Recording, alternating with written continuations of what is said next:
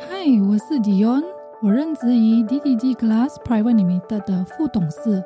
同时我也是 Storage Woman Instant Podcast Leader 的得奖者。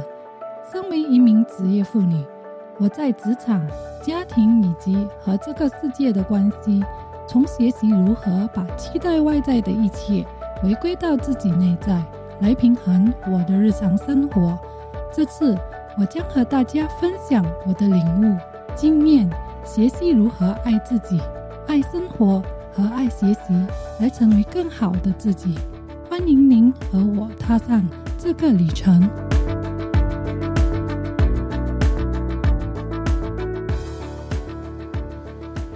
嗨，我是 Dion， 欢迎您收听我的节目《回归自己》。在这一集中，我将会聊到自我存在。今天要和您分享信念系统这个话题。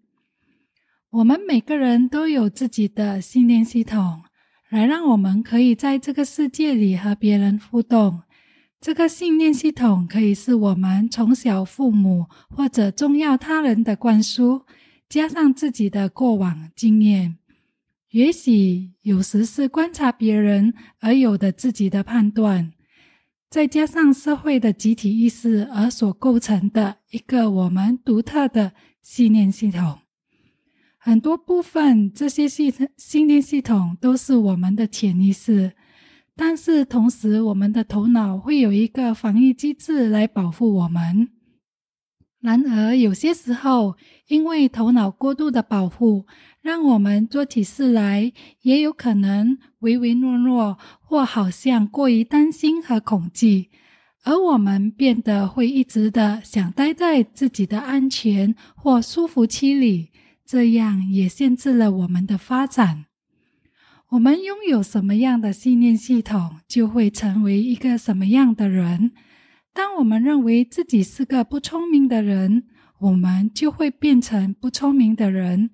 当我们认为自己是个有能力的人，我们就会成为有能力的人。这个信念系统也将会让我们活成我们认为的什么样子。所以在我们的创伤模式里而造成的信念，将会很关键的让你遇到什么样的人事物，而成为什么样的心智模式，就会去变现在我们的行为模式里。在我是小孩的时代，玩电子游戏这件事情是不被允许的。如果经常玩，就会被认为是所谓的坏小孩，因为就好像不服正业。也就因为如此，现在我的反应大多会跟从那个当时经历过的经验一开始，所以我的想法也是不能让孩子玩电子游戏，就这样的开始控制。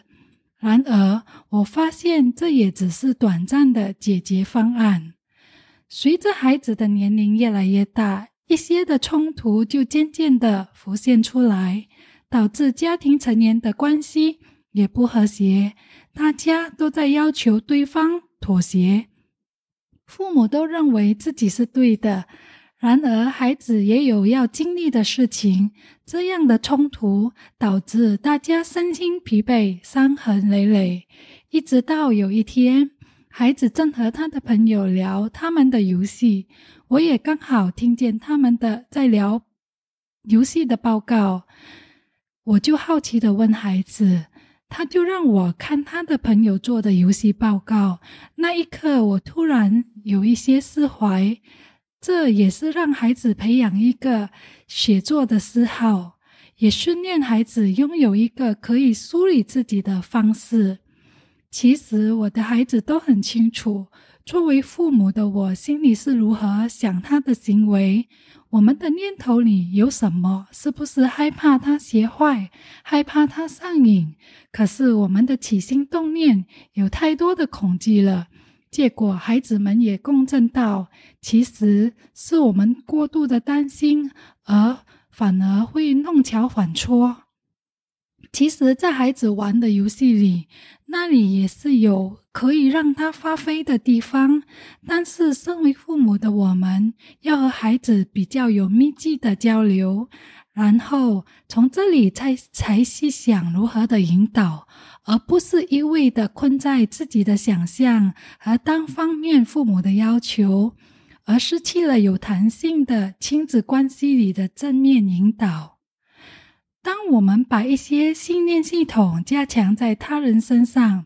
我想这就是人与人之间所产生的互相伤害的开始。比如说，孩子必须天天盯着书本看，做多少作业才会有好的成绩。又比如说，谁家的孩子不需要盯着书本看，不需要做任何的练习，也可以考到很好的成绩。我这些的过去的认知都不能套在我自己孩子身上。每个人都是独一无二，而且每个人去服务的方法和目的都是不一样的。我不需要成为这样人云亦云的父母，但并不是放纵该做什么引导就去做什么引导。这样第一关键的是我本身的成长，其次是非常重要的。这是一个很不一样的新兴年代，我们必须跟随着时代变迁而做出我们的改变。未来的小孩是越来越聪明兼有智慧的，如果我们还把自己放在我是长辈而高高不肯放手，那么痛苦的是自己，孩子也被限制了。我常常花很多的钱去让孩子学这个学那个，现在我反而觉得父母应该先投资自己，去学习如何和现代孩子沟通。每个人都有自由权，他人的信念并不是我的，最主要是我有没有活出我自己相信的。如果我非常在意这些，就表示我的内在也有着和他们类似的伤痛点，只是我常常误会的我需要的去改造他人，但是事实是我要在自己的感受里去察觉那份我想要的存在感。在学习身心灵的道路上，有很多我的信念后来都被颠覆了。第一个就是二元对立，但在这个充满二元的世界，我以为对错就决定了我的命运，因为错了就从此永远错了。这是一个很扭曲的想法，但是这也是所谓的自信心的问题。一直到我用前面的角度去看，我才知道别人眼中的我的错是因为那不是他的最佳利益，所以他就认为我错了。但是在我的角度是对的，那是我的最佳利益，所以只要我们自己多些用不同的角度去消化和以自己先做的一些改变，我相信我可以成为那一个更加笃定的自己，而不会只是在感受里打转走不出来。当然前提必须是符合道德和天地自然规律的事情。我的旧有信念模式一点点的被新旧交替，虽然自己变得不一样，但是我知道自己在做什么，很清楚自己的方向，对自己的所作所为去为自己负责任。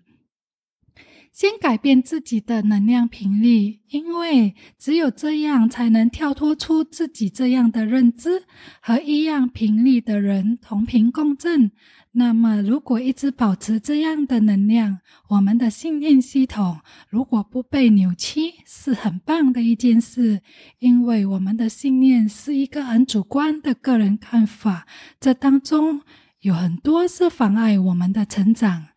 如果你个人可以保持一颗好奇的心，对于你所遇见的事情都有很大的渴望去知道其中的答案，渐渐的你会打破自己旧有的信念系统，然后可以逐渐的去拥有一个自己笃定且全新的信念系统。